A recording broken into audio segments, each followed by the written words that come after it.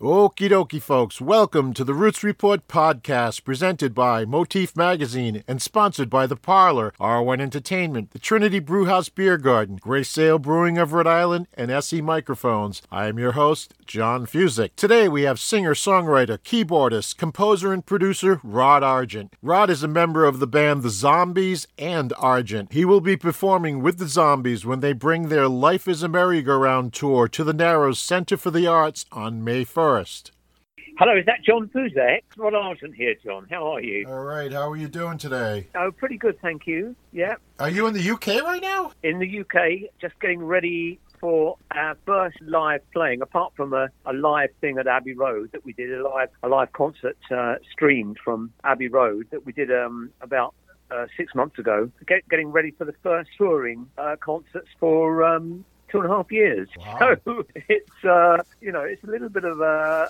funny feeling, really. But really looking forward to it. But we've got to get over there first of all. I've got to, due to American restrictions, I've got to take a COVID test on Friday, and then when we get over there, I've got to take another one before going on a cruise that we're doing and playing on. And then another one as we come back, So we're all just crossing our fingers that nobody's got it when we actually take the test on Friday. So that's the first hurdle. Well, hopefully nobody has it. Absolutely, yeah. I keep seeing stuff, I every now and then. I mean, things are getting better, but every now and then I keep seeing somebody in a tour is popped positive for a COVID test, and they have to rearrange everything again. Oh my God! I mean, it's happened so many times. Things like that. I mean, none of us have had to do that because of COVID so far. But two of the guys have recently. I think one of them is still infected with COVID, although he's coming right to the end of it, and I'm sure by Friday he'll be free. So the test should be negative. I just hope we're all negative, because the thing is now, infectious, even though it seems to be milder in terms of how people are experiencing it, but it just seems to be so infectious that sometimes you get it and you've got absolutely no knowledge that you've got it. Right. So you have to worry about that as well, I guess. But I mean, it's the same for everybody out there trying to do it. Yeah, it's a tough time. It really is tough. So. Yeah. And you don't want to get it because you're in an older demographic that it could be really dangerous for you to get it too. Well, that's the thing. That's the thing you always worry about, even though, because Colin and I are the two oldest guys in the band, and we're going to be 76 when we start the tour, and we're going to be 77 when we come over to America for the second time this year. I saw your itinerary. You're touring for like a full year. I know, we are indeed. That's like ambitious. I mean, I got tired just looking at your schedule. Well, it makes me tired just looking at it. But at the same time, the thing is that we've just finished a new album, which I'm really, really excited about. I think, I do write most of the songs. I honestly think they're some of the best songs I've ever written, and maybe some of that is enthusiasm because it's a project that we've just recently been working on. But I really do believe that, and I can't wait for the album to be released.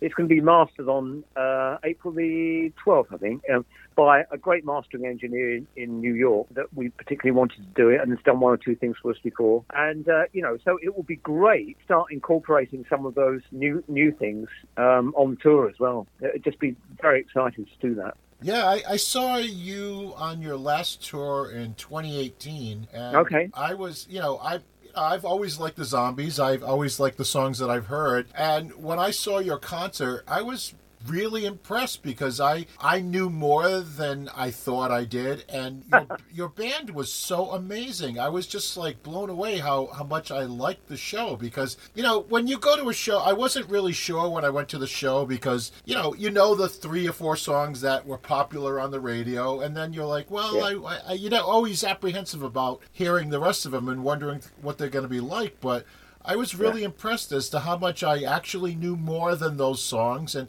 how good the stuff that I didn't know was. It was a very enjoyable show. Well, it's great to hear that, John. Thank you. And we do get that response from people. And the one thing that knocked me out still, because really the only reason that when Colin and I got back together again in around the year 2000, we didn't do it to try get a buck here and there. we honestly did it because we still wanted to create things, and we're still doing it for the same reasons as we were doing when we were 18 years old. Nothing of that has changed, and I think it's the only profession you can do that in. I think, and it's such a privilege to be able to be energized by going through that same process and getting excited about new things, along with very, very happily playing anything from our back catalogue. We will definitely do that, and we've never stopped doing that. But what's such a knockout is that we can do, say, something like Time of the Season, which always goes down terrifically well, and usually it's a standing ovation after that. But then we might well follow that with a couple of tracks that nobody's heard because they're from a forthcoming album, and people react just as enthusiastically to that. And that's such a great feeling, and it's so rejuvenating. And it's such a joy to be able to be at this advanced stage, but still getting all that energy back from the audience as well. It's a gas, really. Well, you've been doing this since 1961, right? Yes. That's the year I was born. So you've been doing it for as long as I've been alive. Yeah. Well, I'm sorry this is the only thing you've known for the whole of your life.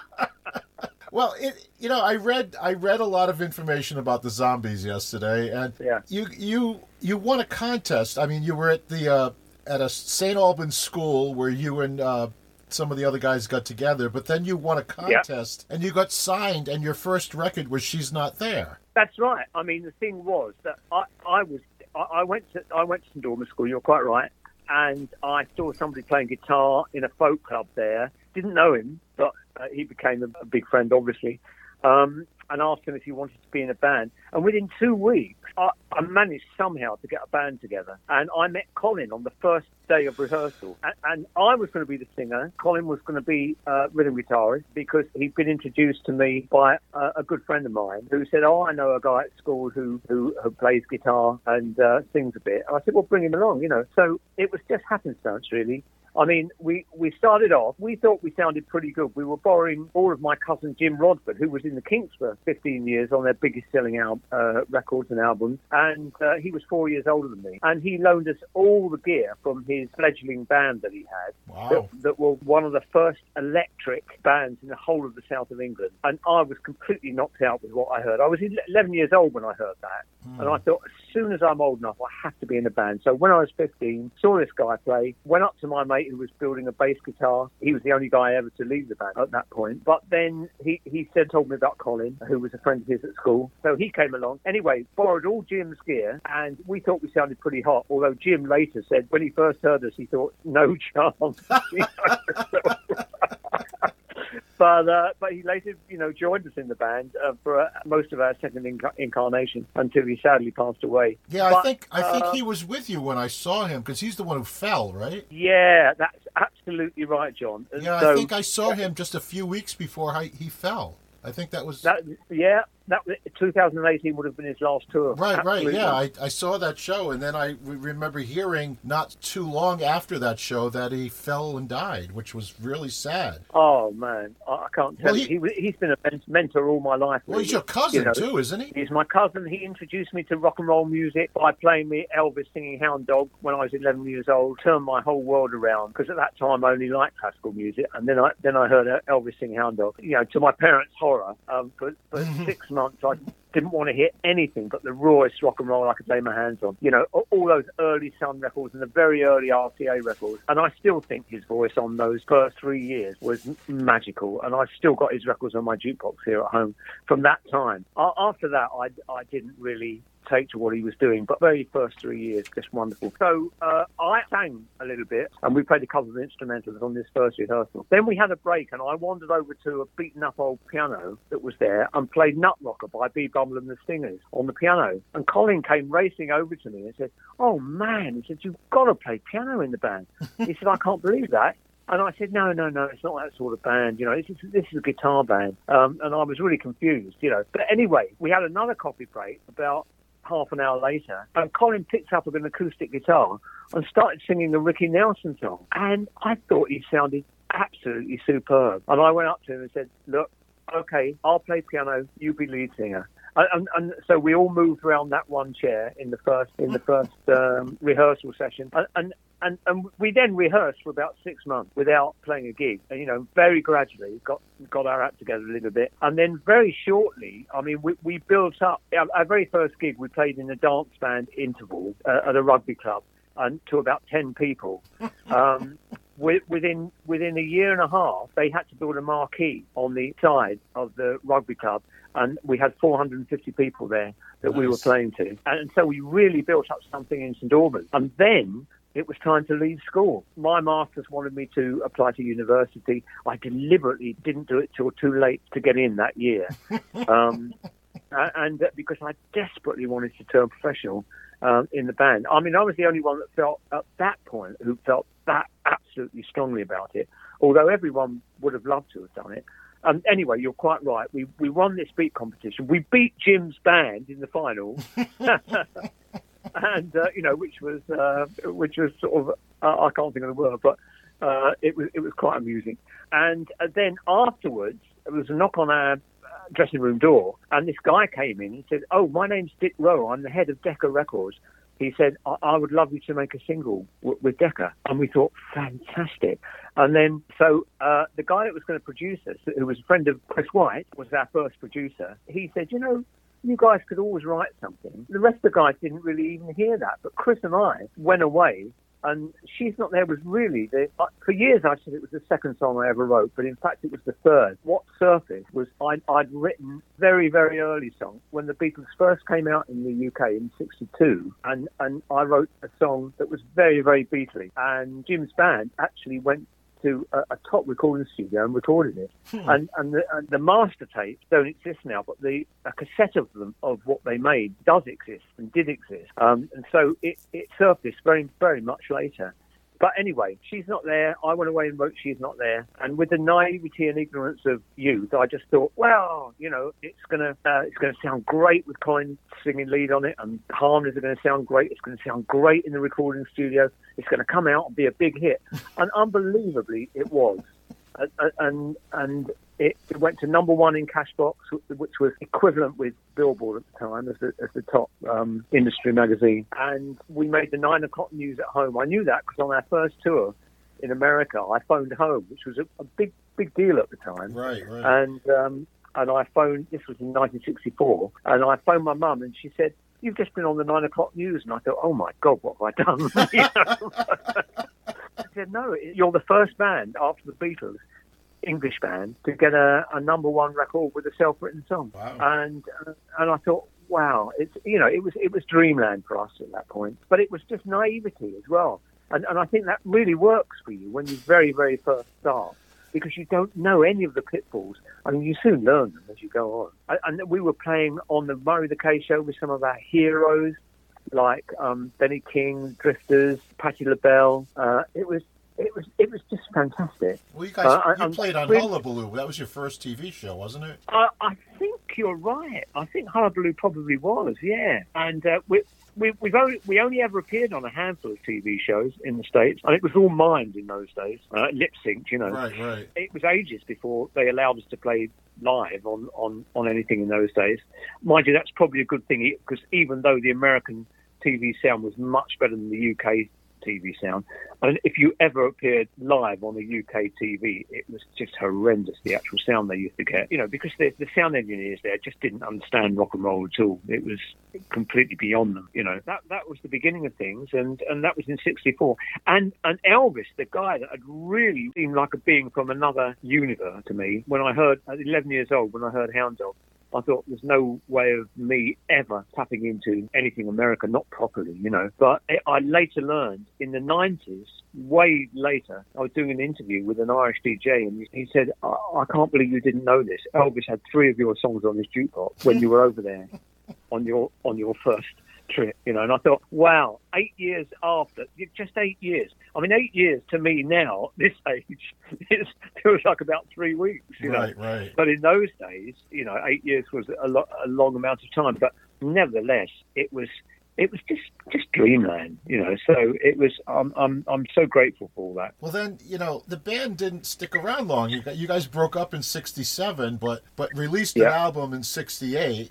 which was the Odyssey album, which was one of the best top 100 of Rolling Stone list, I believe. Yes, absolutely, it was indeed. It was on several years on the Rolling Stone Top 100 album list. At one time, it got as high as 80, but then it was 100 for a few years. It's gone down a bit now, but it's still well in the high. It's probably in the second 100 now of the top 500 albums of all time, and it's been wonderful. And the funny thing is that Time of the Season eventually did become another number one record for us in Cashbox and number 2 or 3 in Billboard. And incredibly, 50 years to the day when Cashbox published their edition with Time of the Season at number 1 was the day we were inducted into the Rock and Roll Hall of Fame. Cool. So that was very, very strange. 50 years to the day. Well, you've got a double whammy date to celebrate. Well, absolutely. And, that's been fantastic. But even with a number one record at that time,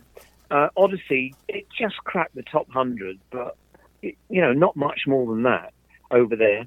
But these days, it sells more every year and has done year in, year out now than it ever did when it first came out. Wow. So it's really extraordinary. It just doesn't stop ever. And it took a while for Hold Your Head. I mean, not Hold Your Head Up, excuse me, for the Time of the Season. Yeah. It took almost a year for that to even chart, didn't it? Absolutely, in the way that things could in those days, because things could happen very slowly and gradually climb up the charts in those days. That doesn't seem very possible now. But in those days, you could. And it was just due to one guy in Idaho. In Boise, Idaho, there was one DJ who loved the record and kept on and on playing it. And in an incredibly gradual way, it was like a stone in a pond. The ripples sort of went out, and more people started playing it, and then it suddenly caught fire and started zooming up the chart. Yeah, that can't happen now. I mean, everything's so homogenized across the world that, it's just a handful of songs that make it. You don't have that individual pushing for the song anymore, which is a shame, because people, I've heard that story many times where a DJ loves a song and plays it and plays it and plays it and is, responsible for pretty much breaking that artist, and just can't happen anymore. It's just so impossible because you don't have somebody that has even the voice to do that anymore. You have to have something, I think.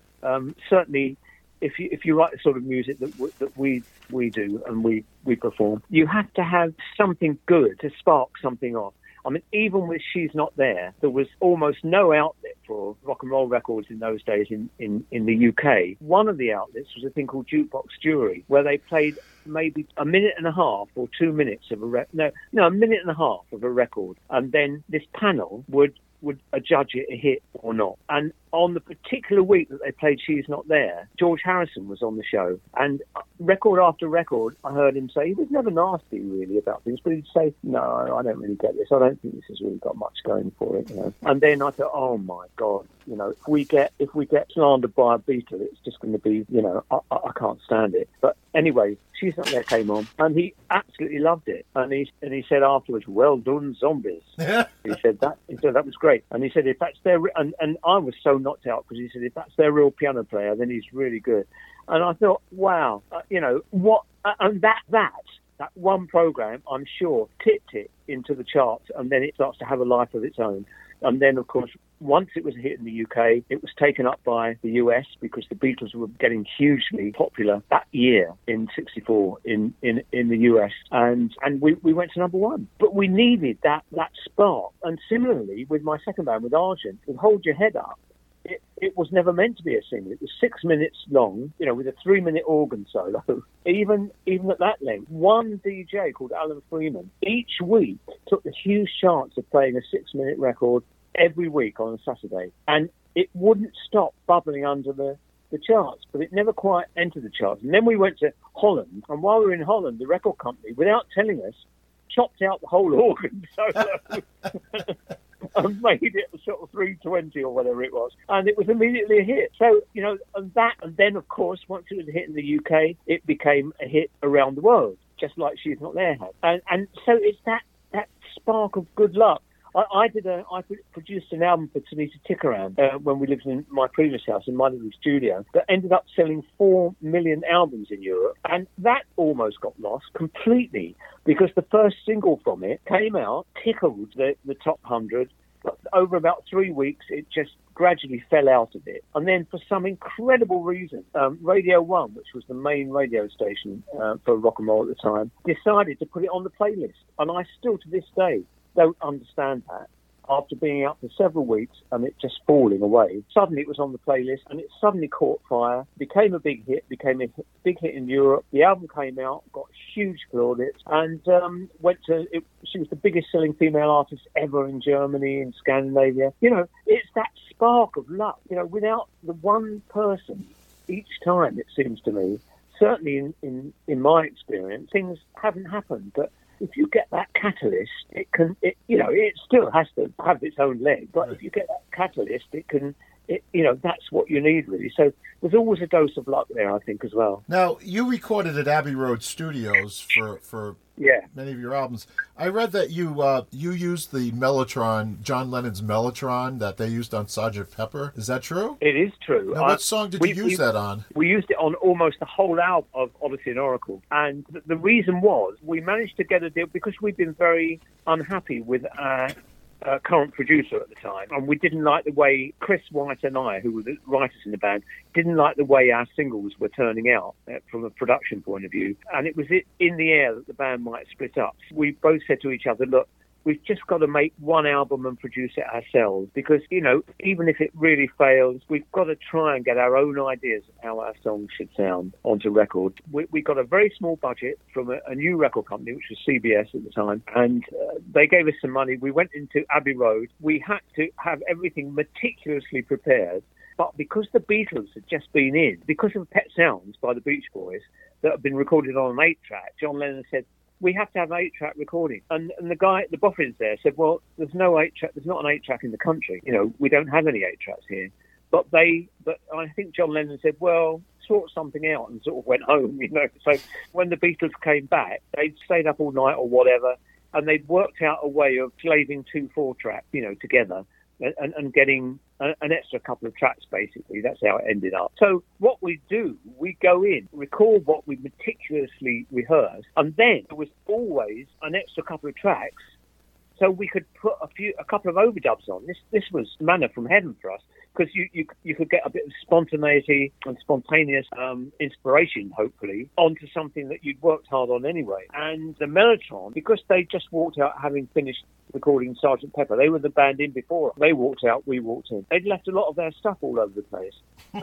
John Lennon's Mellotron was there, and without asking him or anything, and none of the engineers there seemed to mind, I just jumped on it and put it on many of the tracks on Odyssey and Oracle. And it became a real signature on the album. It wasn't on every track, but it was on, you know, probably a good half of the tracks or more. And it really became a signature sound and became something that people warmed to very much on that album. And so there's another bit of good fortune, you know, that just happened and that we leapt on. So that was the reason. But it meant that when we did the Odyssey and Oracle stuff live, as we did in quite a few of the states, we had all the original members plus our current band doing the extra overdubbed harmonies. Darin Sahanaja from Brian Wilson's band, who knew the parts backwards, playing the Mellotron parts that I'd originally played, so that we could really replicate it absolutely exactly what was on the original album. But it was a wonderful way of expanding to some degree the potential of what we had.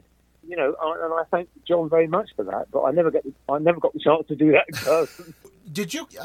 I saw that you kicked some of your own money in for that recording session because your budget wasn't high enough because you had such a limited budget, and you had songwriting royalties that you kicked in money to help fund that recording. Is that true? Well, yeah. Chris White and I did that because we were given £1,000 to record the album, and using Abbey Road and the cost of Abbey Road. Even in the late 60s, that wasn't very much money at all. It was an incredibly limited budget. And anyway, we bought the album in at £1,000, basically, presented it to CBS, who said they loved it. And they said, well, you know what? They said stereo is becoming very important now, so you've got to mix it in stereo. Well, firstly, we'd never mixed anything in stereo, so that was just a venture into the unknown for Chris and me. But we said, yeah, okay, we'll do that. And they said, but you've run out of money. And we said, well, what do you mean? And they said, well, you've used up your budget now, so you'll have to pay for it yourselves.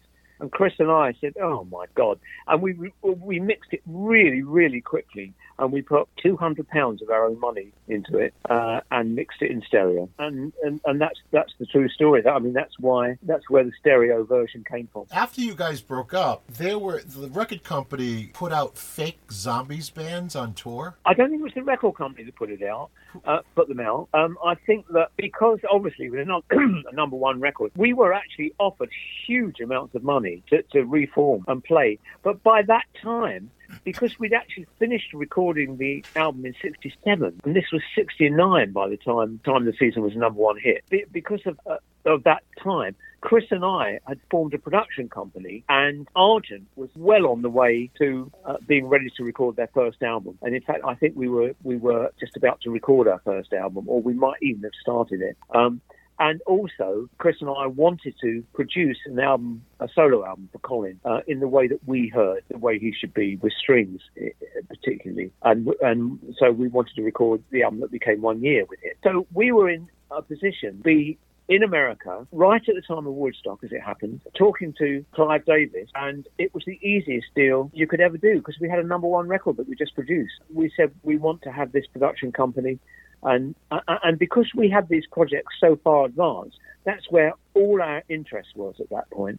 And it just felt cheap to just nix all that, to just cash in on a huge payday. That would be looking backwards as far as we were concerned. And we always wanted to be in the business for the right reasons, to keep creating things and keep getting excited about new projects and pushing new boundaries. So that's the reason why we didn't accept the offers. But when other bands saw the demand that was out there and the huge amounts of money that we've been offered, they pretended to be the Zombies. They became the fake Zombies. And there were several bands out there doing that. I mean, I thought it was quite funny, actually, to be quite honest. But a couple of them were really, really bad, apparently. Oh, that's not good. And after one gig, apparently, they were so appalling that this guy walked into the dressing room afterwards and said, "You're not the Zombies." I said, "Oh, yes, we are." And this guy said, "Yeah, I'm Hugh Grundy." He said, Hugh Grundy's the drummer. He said, "You were playing bass." And he said, "Oh, no, I've just changed. That's what I'm doing now." And this guy pulled out a gun and pointed it at the manager and said, "You are not the Zombies." And that was the last day anybody ever heard of that band. So I thought that was quite funny. And it was only very recently that we found out that the two of the guys that were later in ZZ Top were part of the fake Zombies band as well. So that was quite funny as well. Yeah, that must have been. So then you moved on to Argent, and you had you hooked up with Russ Ballard on that, and and he wrote, well, you had Hold Your Head Up, but he wrote God Gave Rock and Roll to You and Liar, and and New York City Groove, which Ace Frehley made famous mostly. Yes. And he worked with America as well and did some stuff. Yeah. What's Russ Ballard up to these days? Is he still around? I don't know. Oh, he's on tour at the moment. Oh, actually. Is he? Yeah. I think he's just gone on tour. He's a lovely guy. He still looks great and sings great. He's a great musician. It was a lovely time. I particularly loved the first two albums we did before the hit with Argent. Liar was on the first album, but because we recorded it in a very new studio, a fledgling studio called Sound Techniques, we were one of the first bands in there to record.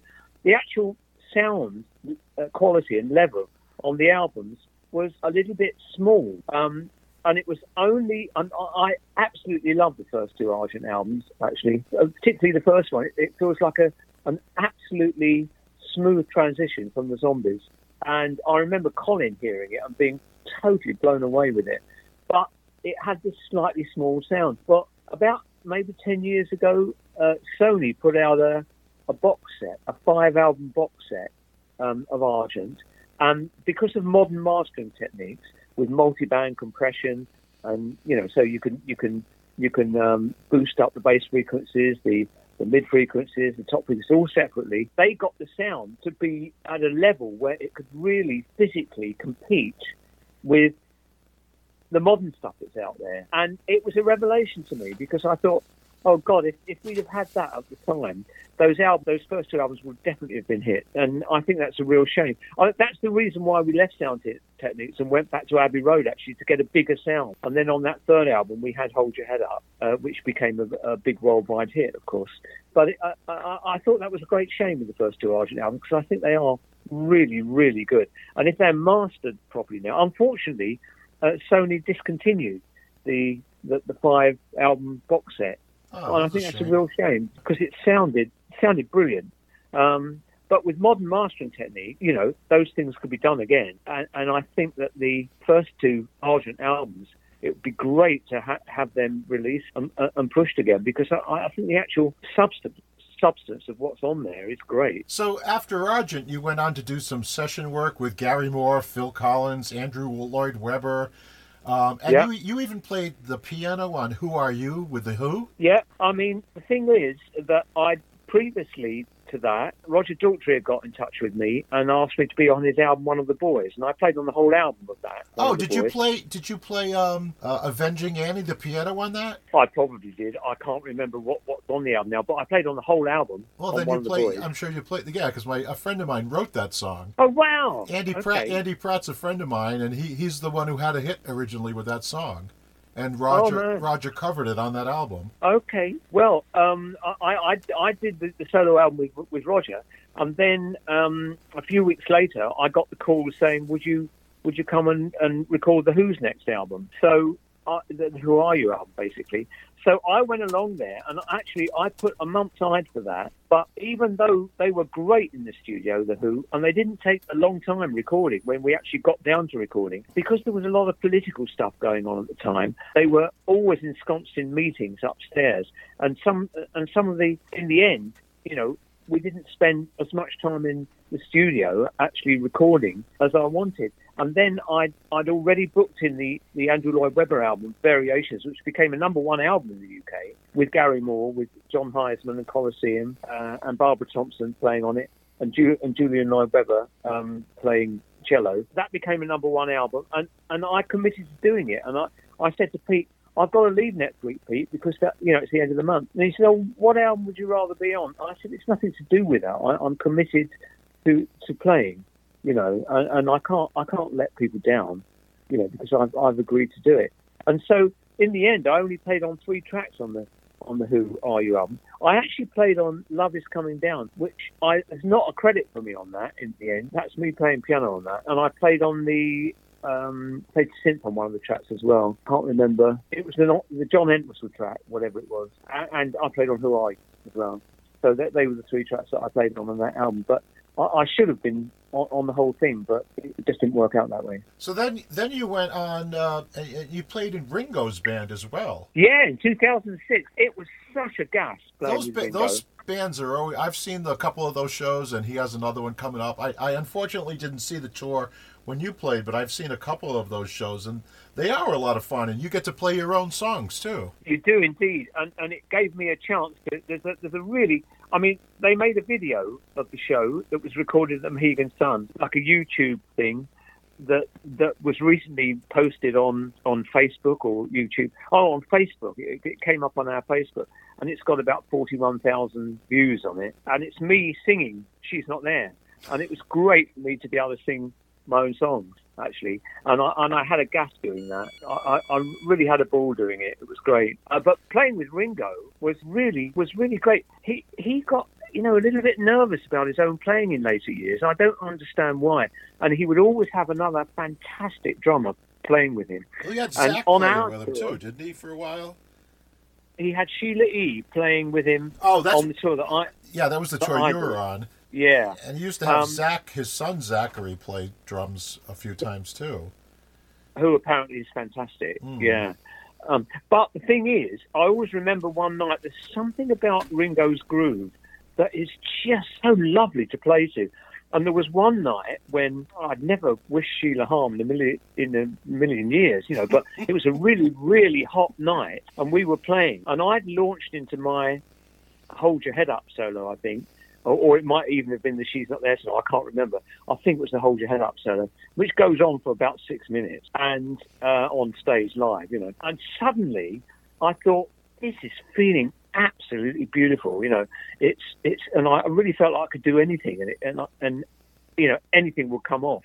At the end of it, I sort of turned round and smiled at Ringo, and I didn't see Sheila. And Sheila, because of the heat, she passed out. Really? And Ringo was forced to just play by himself, you know, Wow. for that thing. And Sheila is a wonderful drummer and percussionist. She's just fantastic. And it was great hearing them play together. But there is something about Ringo's groove that is very special, and he sounds like nobody else. And it was just great to play with him, because, you know, the Beatles just tore our worlds apart when we first met them, as they did so many people. You and Colin got together in 2004, and that's what to do a record like a solo record together, right? A record with just the two of you, and that's what led to the reinvigoration of the Zombies. Yes. And you've recorded like 9 albums since then. Oh, I don't know if we recorded 9 albums since then. We recorded about 4, I think. Oh, I saw a list and I counted 9, so I might be wrong, but my source. Oh, well, I mean, there might have been like an album put out of a couple of live shows that we did. Yeah, maybe that's it. I'm not sort of counting those, but studio albums, there's probably about 4, I think. And the great thing is that the last album that we did, Still Got That Hunger, unbelievably, we were on tour. And I think it was 2016 where we were on tour, and we got a call.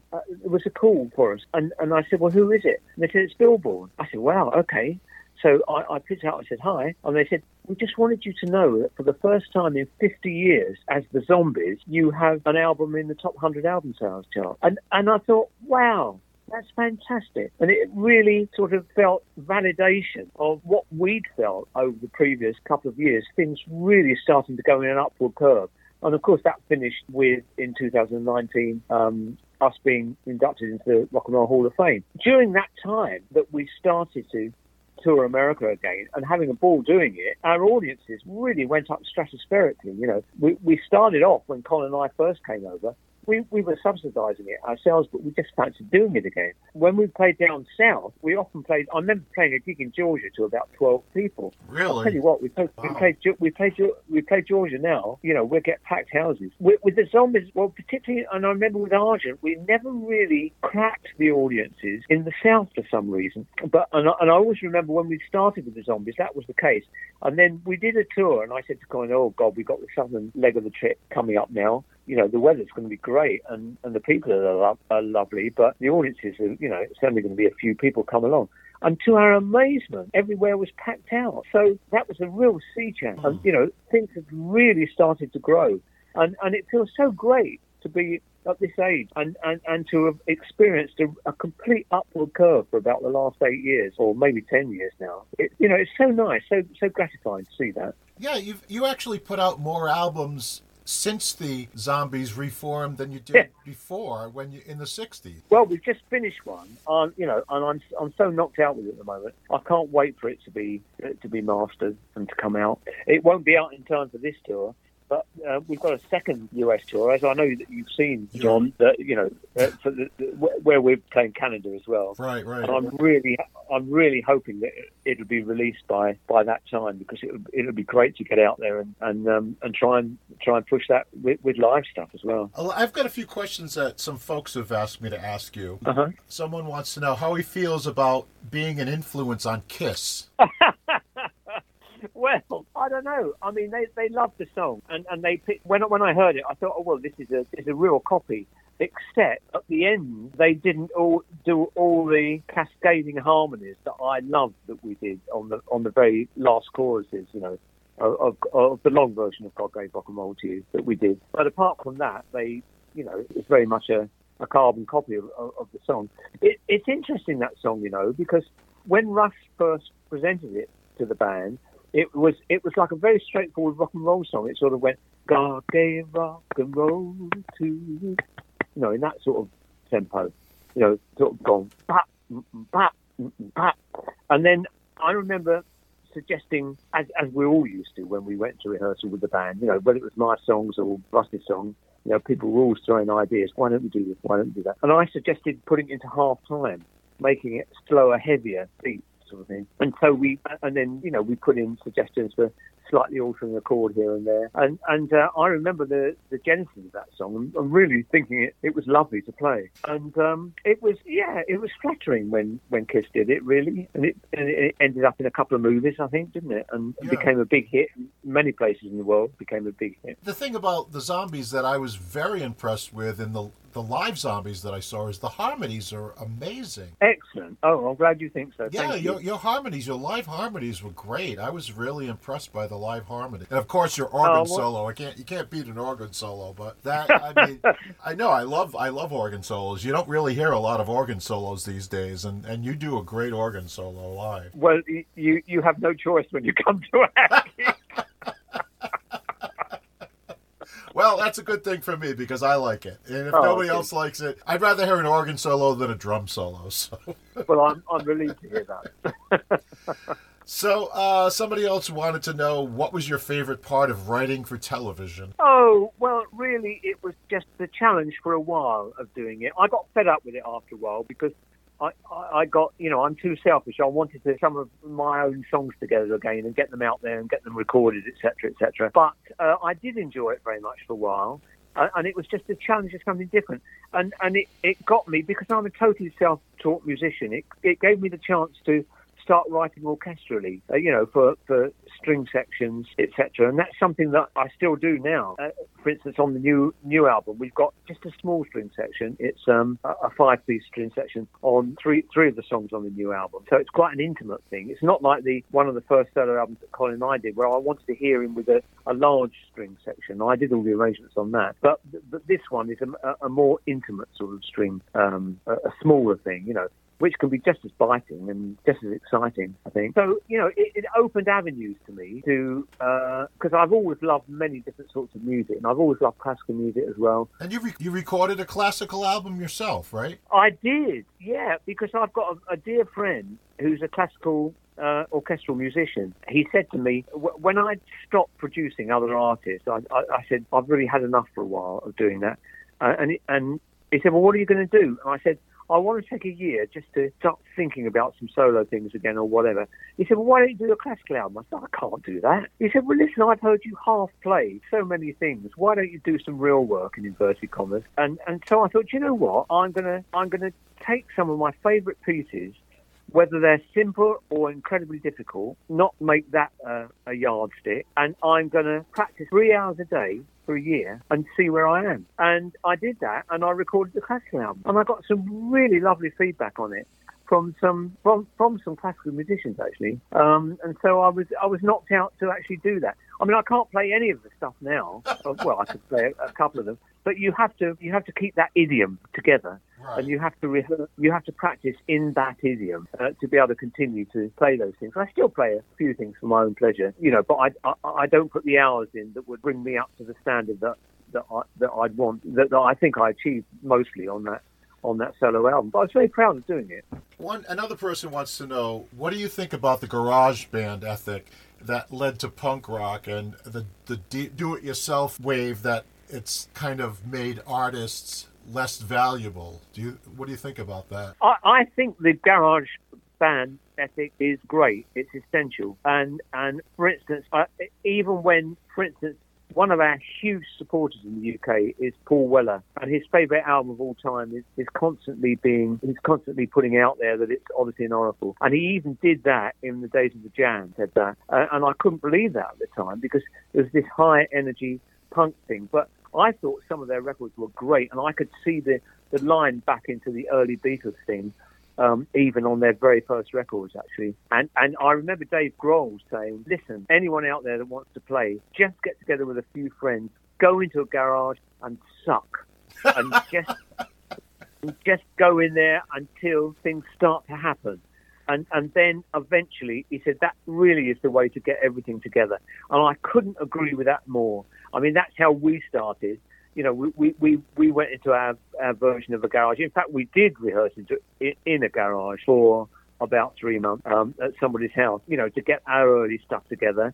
And we were in love with rock and roll. And when you're that age, that energy that you put into those things and that learning together is absolutely invaluable. And I think you should do that. And do you know what? You can even go back to someone that's revered as, say, Duke Ellington. And I know that when he started, his first band, the Washingtonians, were just because he had a few mates and they got together and they did their version of a garage band. And some of those guys became seminal jazz figures in the early 20s, But so many people start that way with new movements of things, and I think that's a great ethic, actually. I mean, it was a lot of punk music I didn't enjoy at all, because I didn't think it had any soul. But I think that something like the early Jam records did have a lot of soul and a huge amount of excitement, and I loved them. So, with reservation, I love the garage band ethic, and particularly the way that Dave Grohl described it. Well, the thing is that people don't understand is you really have to suck really badly to get good. That's what people don't understand is people think that you get good right away, but you have to suck, make a lot of mistakes, and be corrected in order to learn how to do things the right way. If you come out of the gates sounding really good, you're not going to really develop, and you need to make a lot of mistakes and suck to get really good. Also, a lot of best rock and roll, and I'm using rock and roll in the widest sense, has always happened because people have learned from nothing, and they've learned by playing together and gradually evolving something that has a real groove or has a real soul, rather than going the academic route. And I've got nothing against colleges and things like that. They're great. But, if you're taught things as opposed to finding out yourself and discovering and getting excited and making something really work in your own terms, because it's actual learning and discovery as you're writing and playing, you get a sort of excitement that doesn't come in any other way. And you can be a wonderful academically trained musician, and that can be wonderful too. But there is something about the great groundbreaking popular music that's always had that garage band element, that element of people sucking until they're learning how to evolve together and make something very special together. I thank you very much. It's been it's been an honor talking to you. I enjoy your music, and I look forward to seeing you and hearing the music once again. And hopefully there's a great crowd, because you put on a great show, and I appreciate all the time you've taken. Thanks so much, John. All right, well, take care. Thanks. Oh, thank you, mate. Bye-bye. Have a good day. Bye. Okie dokie. Thanks to Rod Argent for being part of this episode of the Roots Report podcast. The Zombies will bring their Life is a Merry-Go-Round tour to the Narrow Center for the Arts on May 1st. The Roots Report podcast is presented by Motif Magazine and sponsored by The Parlor, R1 Entertainment, the Trinity Brewhouse Beer Garden, Gray Sail Brewing of Rhode Island, and SE Microphones. Thanks for listening.